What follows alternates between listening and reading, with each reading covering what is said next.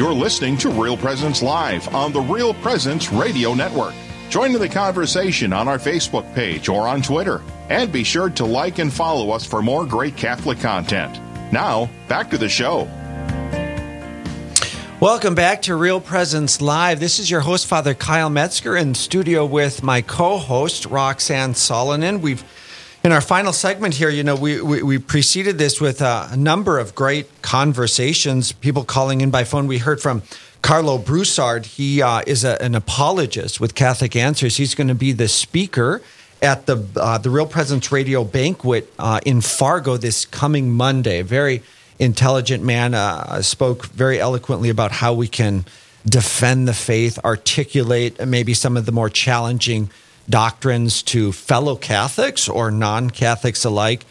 We've heard from Beverly Everett. She was the conductor at the Bismarck Mandan Symphony. They've got some concerts coming up, Roxanne, and aren't we all anxious to gather in greater numbers, hear beautiful music again? So there are concerts coming up in Bismarck and Bemidji, so you can look into that if you'd like some beautiful music. And we just got off the phone with Mike Hagstrom. He is the Diocesan Director of Catholic Schools in Fargo. It's Catholic Schools Week. You've got kids in the schools. A fun week for them, huh? Yeah, I heard one of my sons playing something on the piano, which I hadn't heard our piano for a while because they're not taking lessons right now, and said something about a variety show. But I guess he stepped back from the performance level, and from what I heard, he's going to be helping with the production of the show. So he wants to be behind the stage, not on the stage, huh? Yeah, that's right. Oh goodness, a variety show. I'm sure if you've got students in Catholic schools out there, they've probably had some crazy costumes or whatever that they're wearing this week. A lot of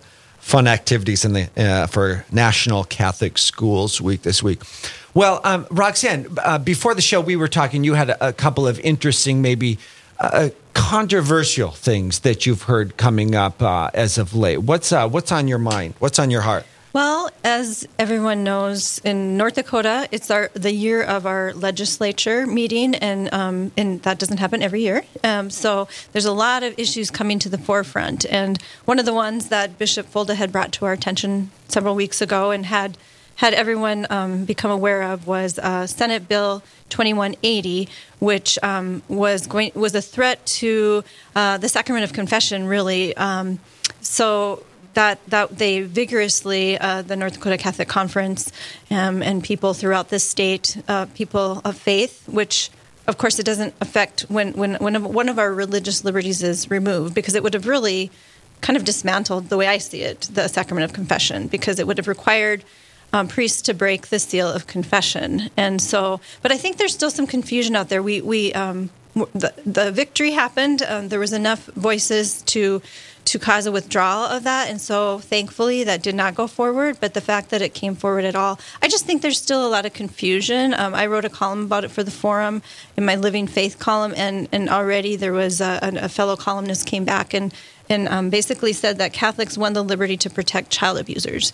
And so I think it's important that we kind of dive into that a little bit more. And as a priest, you probably have a little bit more insight to help articulate what is confession, what's the seal of confession, why was it really threatened, and especially for the people that believe that this is a victory for people who want to hide child abusers. I think that's important to kind of get that out there and explore a little bit. Yeah, it's so true, and thank you for putting it so clearly. It's very complicated and complex. Admittedly, you've got legal issues going on, you've got spiritual issues going on, you've got sacramental issues going on, and all of these kind of came to a confluence that, depending upon which of those you kind of promote, is going to kind of color your understanding of what happened.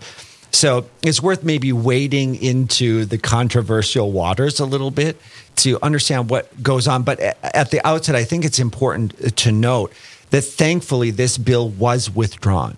So it is not a threat anymore, or at least at this point now. Who knows if it'll come back? But the bill, it was presented for consideration to the North Dakota legislature, and it received a lot of pushback from different people. And so those who proposed the bill withdrew it. Right. And also, it wasn't just North Dakota that was keenly interested, but the Catholic League, which is one of the, it's the largest Catholic civil liberties organization, was jumped right into that because they immediately saw the red flags. And Catholic News Agency and all those, Catholic National Catholic Register has covered it. So it isn't just North Dakota, although, it would have had ramifications. This type of thing, and we'll explain what was proposed here shortly, has been proposed in a couple of other states, and it's always failed on religious liberty grounds, the First Amendment protections. It would cause major complications to that, and so it's always failed. But it was rather provocative that something like that would be proposed in Humboldt, North Dakota. And what if it did pass, the signal that would offer to other states to take similar approaches. So this is what was at stake. In North Dakota, there is a mandatory reporter law that certain individuals, if they find out about child abuse, they are mandated reporters that they must turn over that information to the state. So, for example, school teachers. I was a school teacher. We were trained in that you're working with kids. If a kid ever makes a comment, or you hear other things through parent-teacher conferences that one of your students is being abused, you have to call social services. You can't take risks in that. You have a very privileged position with those kids to find out that information. If you don't, there are legal consequences, fines, jail time, that sort of thing. So I was very aware of those as teachers. And there are others in that category, child care providers. So clergy were on that mandated reporter list. So as a priest, if I find out this information, I need to report that to protect the child. Now, there was an exception, a very narrow exception, that if a priest finds out that information in spiritual advising capacity, he is not mandated to report that. And as Catholics, that would be the sacrament of confession. They use the language very broadly because they can't specify confession, because then they would be privileging Catholics. And so the craft is that the spiritual advising of a Protestant, they don't have the sacrament of confession, but they could have something analogous to that. So they couldn't specify confession that would overly privilege Catholics. So the language was in spiritual advising. Now, for us, that's the sacrament of confession. And so the bill wanted to strike out that exception. So a priest, under any circumstances, if he finds that out, he would need to report that. Now, normally I would. If I'm teaching at a school and I hear that, I have to report that still right now. But if it's in the sacrament of confession, that's a totally different scenario. And our understanding, our theology of that sacrament is what you learn in the confessional, mortal, venial, anything, is under the seal. It is inviolable. I cannot disclose that to anybody under any circumstances, even after the individual has died. I can't disclose that information. And this bill proposed to strike out that exception. So if I were to find out that sin in the confessional, I would have to violate that seal and turn that individual over to authority. Can you explain why the seal of confession, so that we understand that part of it? What purpose does it serve? Great. Yeah. The seal of confession, which has always existed for the sacrament of confession, our theology, you've got kind of a theological, a spiritual thing, and a very practical thing. And the spiritual thing is the priest is acting in persona Christi. The priest is acting as the person of Christ. At the end of the confession and absolution, I say, I absolve you from your sins, but the I is not Father Metzger, it's I, Jesus Christ. So it's in persona Christi. So our theology of sacraments is that the person is having an encounter of Christ. I'm merely the instrument that Christ is working through, but he's having an encounter with Christ. And so far be it from me to really to override that and use the information for some other purposes, even legally. I can't do that. And so the sacrament provides the penitent the opportunity to go to Jesus Christ, to be right with Jesus Christ. And if the practical aspect of it is then you want to give the individual the greatest of confidence that he can go to God with transparency through me, but he's going to God with absolute confidence that this is an encounter that he can be right with God. And the seal of confession provided the domain that he knows I can be totally transparent and honest with God and apologize to God with great clarity without any reservations. And so the seal of confession provides that arena for the person to be honest with God. And logically, and I think this is something that we have to think about, is if that were removed, right? You know, notwithstanding the issues that would cause priests who would end up being jailed for if they didn't, you know, by abiding by Jesus Christ as opposed to the world, no one in those situations would even come forward anyway. Right. Then, I mean, you have slippery slope arguments where we'll craft the exception for this sin because it's particularly heinous. But then what's next? Okay, then murder. We're going to create crafts for murder because that's also quite despicable. But then slowly into other arenas, you know, you find out somebody's into drugs. Okay, you're going to turn them over, you know, for that. Lying and cheating. I find out the students are cheating on the test. Do I go to the teachers now? Okay, so you got slippery slope arguments. So yes, of course, we're all in agreement. This is a particularly heinous crime. We really want to root it out with as much fervor as possible. But if you craft an exception here, where's the slippery slope that you're going to go elsewhere? But then the second thing is the ramifications where if people hear, and again, we're getting far from the theology now. Now we're getting into practicals, but if people might not know it would be this one exception. And so it would erode the sacrament that the priest can't disclose your sins under most circumstances. The ripple effect, the shock wave that would send through the laity of, I'm not sure if I can be honest with the priest because I don't know what he's going to do with this information. I mean, the whole confidence of the sacrament would be totally destroyed. And so that's why canon law in all of our history has always had the highest threshold and the greatest of penalties to priests.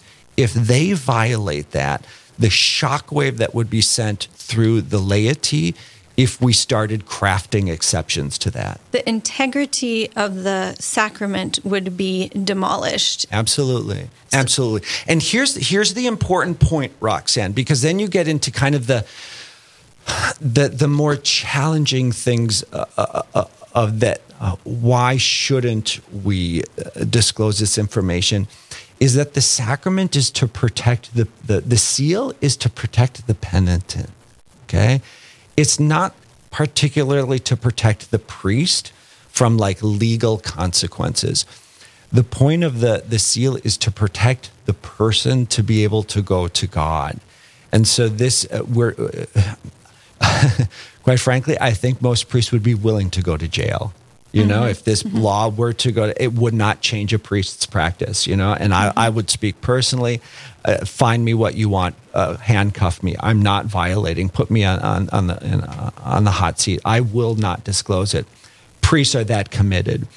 But it's to protect the faithful to be able to go to the confessional. But I had a Catholic friend on Facebook say, I just don't feel right about this. I feel like they need to be punished, and this does seem kind of fuzzy here, and I feel like, what do you say to that? And that's the rub. There's no doubt. This is where we get in. It's very touchy that if a priest were to hear that sin, to not disclose that, for some people, that it's like, oh my goodness, that is a cover up. That's tougher. It's covering up. The church is anxious for the salvation of every sinner. God created every soul destined for heaven, and he wants every soul in heaven, even the most notorious of sinners, Judas, Hitler, fill in the blank. The Lord suffered and died for those people too. And so even people that have committed the most despicable of crimes, the church labors for them. You know, Jesus kind of speaks in the categories of prostitutes and tax collectors. Those were the despicable people at the time of Jesus. If you kind of had to update the language, I would put child molesters in that category. Okay? Tax collectors, prostitutes, and child abusers. Jesus Christ wants them in heaven via their conversion, repent and believe in the gospel. And so the seal provides the confidence that even if you have these sins too, the Lord still loves you, and the Lord still wants your conversion, your repentance, and wants your sainthood in heaven. And so to offer an exception to say, you are no longer worthy of God's grace, that is heresy. And I think the other thing is there's a place for civil matters and for punishment, and that's in the civil arena. Mm-hmm. But then there's this other arena that is, sacred. And that's part of the problem. I think we don't understand those differences. And you're putting the position in the priest of being the police officer. That's not why I'm here. It's like a mother who finds out that her child is smoking marijuana. Like, she is in a position to help her son. Okay? The law enforcement will do their job, but I am not the police. I am there. My purpose is to help the person be right with God. And so don't co-opt that and turn me into the law officer. We have people who that's their responsibility. My task as a priest is to help that soul go to God. And an additional point on this issue that Bishop Fulda was very clear on in his letter to the diocese is that we never crafted an exception for lawyers. People were never requesting, if a person goes to a lawyer and says, I've had this, how can you help me in this? That lawyer cannot turn him over. And we realized, for good reason, if that relationship, that privileged relationship was violated, it would send a shockwave through the court system. Okay. And so we understand lawyers need to have that privileged access to information. People can be honest with their lawyer to get a fair trial. How much more important is the salvation of the soul than the civil freedom of a person? So if we craft that exception for lawyers to help the legal field all happen properly, the soul is so much more important. So we need to provide the freedom in the spiritual realm for that person to be right with, not with the law, but with God. You're right that it's a complex situation, but complex. Thank you for wading into that with me. I think it's so important that people understand and can articulate it. And thanks be to God, our prayers were answered. Yes. We dodged a bullet, and we're not going to have to face that. But we're always vigilant that other things could come up in the future. And I think one of the good things is that we can talk about it and explore it and understand it better. We just had a really engaging, important discussion about this issue. So, you know what I mean? We need to understand it and wrap our brains around it. So that provided that opportunity. Well, thanks for asking the question, Roxanne. We probably had some listeners who were curious about that. We need to take a quick break here, and we will be right back with Real Presence Live. This is Real Presence Live, where the focus is not on the evil around us, but on conversion and mercy through the good news that is always good. We're local, engaging, and live on the Real Presence Radio Network. Rose Management is a family-owned business that believes in good morals, doing the right thing, and treating our residents as family. Rose Management provides affordable housing to complexes throughout North Dakota and Minnesota. All Rose Management properties and our maintenance staff are in a centralized location in their cities. If you have any questions, you can call 701-237-6840 or online at rosemanagement.net. Again, that number is 701-237-6840. SJ Machine, proudly named after and dedicated to St. Joseph, provides quality machining and induction heat treating to a variety of industries. Just as St. Joseph worked diligently to meet his family's needs, SJ Machine strives to understand and meet your production needs. Prototype to production, working together toward success. SJ Machine can be reached at 701-347-0155 and are a proud supporter of the Real Presence Radio Network. God's blessings to all of you. My name is Father Chad Wilhelm, and I'm a priest of the Diocese of Fargo. And this year I celebrate 25 years of being a priest. And the joy, the great things that I love about the priesthood is the deep relationship that Jesus and I have as speaking heart to heart. He knows the depths of my heart, and He speaks to all of us in the depths of our heart.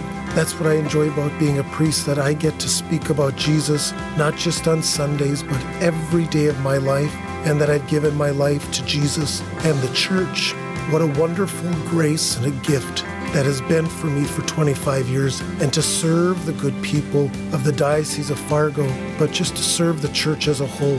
May God continue to bless all of you as you listen to Real Presence Radio.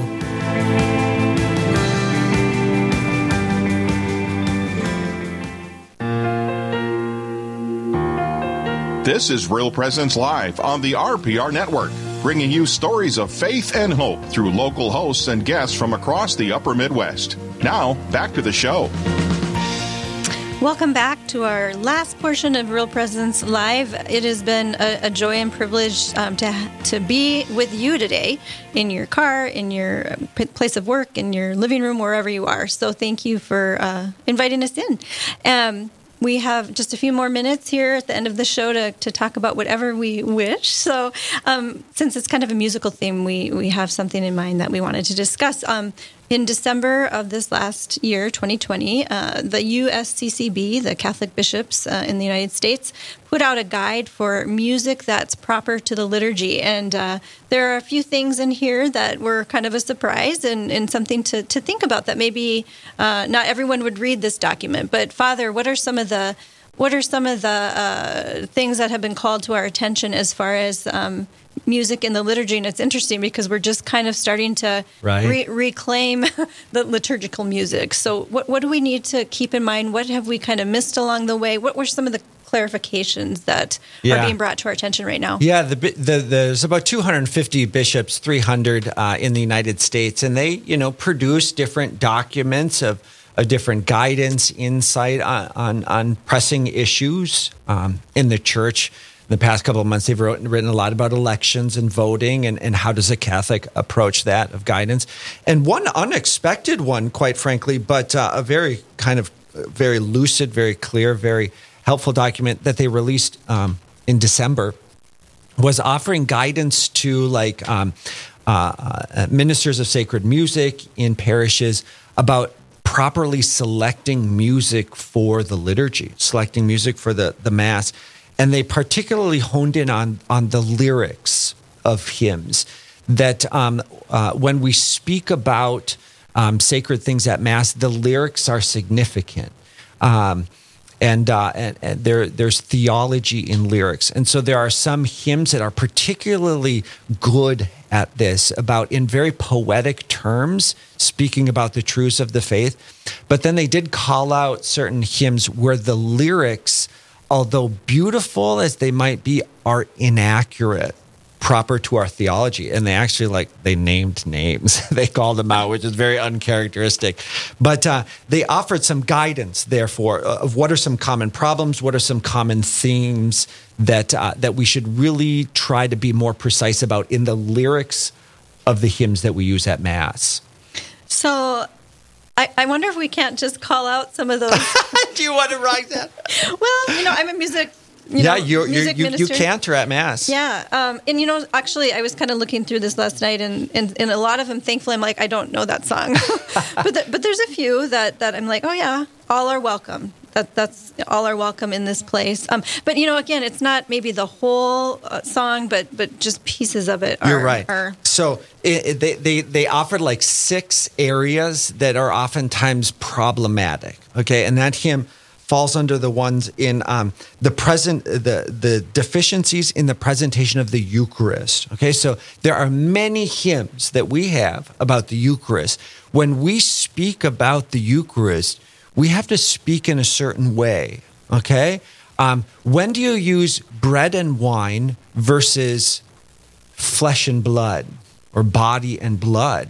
Like, you have to use them properly. And that's probably the one that they focus most on, just because there are so many Eucharistic hymns. So like that, the hymn, All Are Welcome, the text of that, one of the verses says, let us build a house where love is found in water, wine, and wheat. I think that's the very first line, isn't it? Let us build a house where love is found in water, wine, and wheat. Well, one problem they highlighted is, why is water included in that? Like as equivalent to wheat, which would be the bread, and wine, which would be the blood. Why is water included in that? So it seems like an aberration. So here's my thinking as someone who's written some poetry and writes. I would say that as a writer, things come in three. And so as you're writing these lyrics, you think, oh, I need one more, so I'm going to add that. So it really made me think about, okay, who wrote these songs? And I thought, I wonder, if there should be a committee to kind of go through some of those things before we start singing them and becoming endeared to them. You know what I mean? Well, see, that's the tension there, Roxanne, is that you have beauty, which is in poetry, which is in art, and truth coming together. Poetry, which is lyrics, and you're dealing with like rhyming words, a meter of syllables to coming together with the truth of the faith. And sometimes it's really hard, isn't it? And you've written too. I know. So you have to craft the certain words in a certain style and certain rhyming words, but it has to be truthful. And that's the tension. And so if you need 2 syllables, let's add in water, and then it fits. It does now in beauty, but not in truth. And so that's the tension. And the church has always been in that tension, with architecture. How do you craft a beautiful building that's proper to our worship but doesn't look goofy? And if you're an artist, how do you design a statue that's very beautiful and has symbolism, but speaks to the truth of that person's life? So that has always been the tension in art: is how do you make something beautiful and true at the same time? And this document has kind of called out some that these songs are beautiful in their lyrical style, but they're not accurately truthful.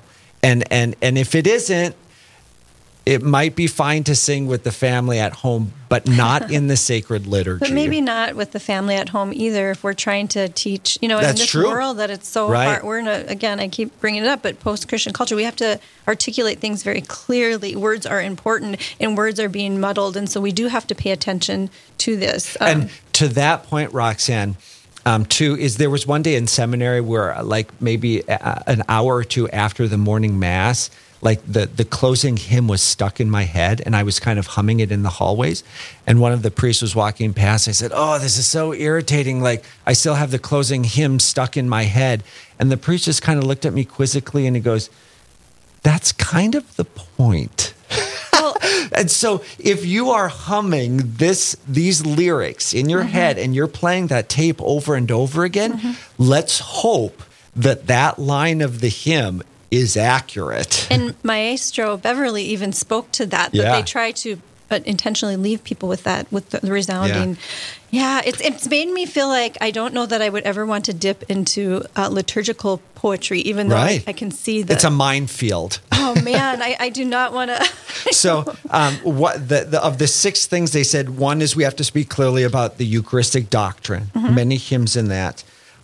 The second thing is when we speak of the Trinity, it needs to be accurate. And many hymns, like the last verse, is a Trinitarian, we call it the doxology.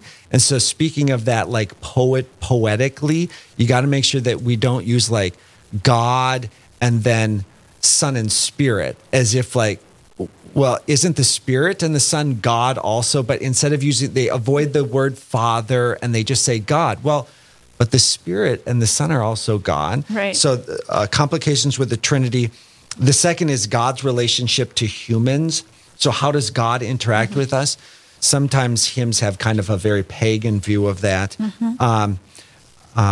Doctrinally incorrect things about the Jewish people of like blaming them for the death of Christ. We have to avoid that.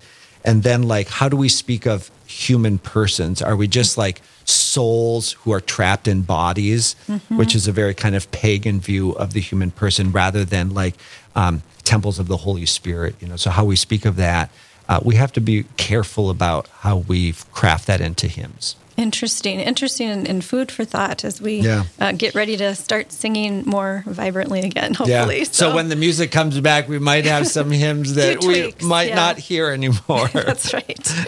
All right. Well, Roxanne, unfortunately, we are running up against the clock. So I want to turn it over to Therese, who's going to kind of share with us what we've got on the docket for tomorrow.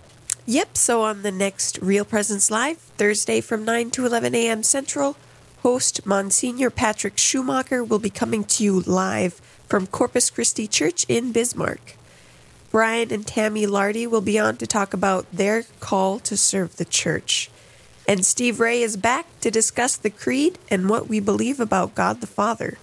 All that and much more is coming up on the next Real Presence Live, and that's Thursday from 9 to 11 a.m. Central. Back to you. Thank you, Therese. Looks like you got a great show, and you can tune in again tomorrow. Doing anything out of the ordinary this weekend, Roxanne? This weekend? Oh my, that's okay. I have Too far away. No, I have to tell you something. I'm still taking away. I'm still dismantling my Christmas stuff. I know. It was supposed to be done at least by February 2nd. Yeah. I go in stages. I kind of, so there's like some boxes. I got to get that cleared out.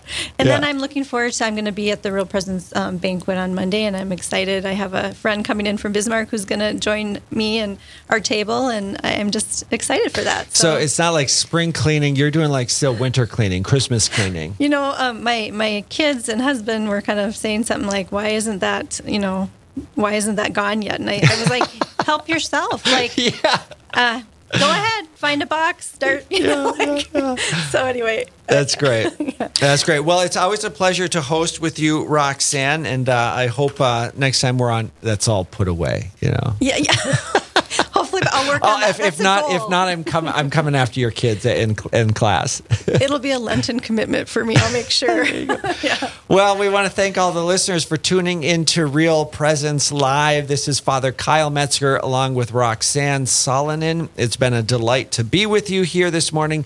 You guys have a wonderful rest of the morning and afternoon, and we'll see you tomorrow.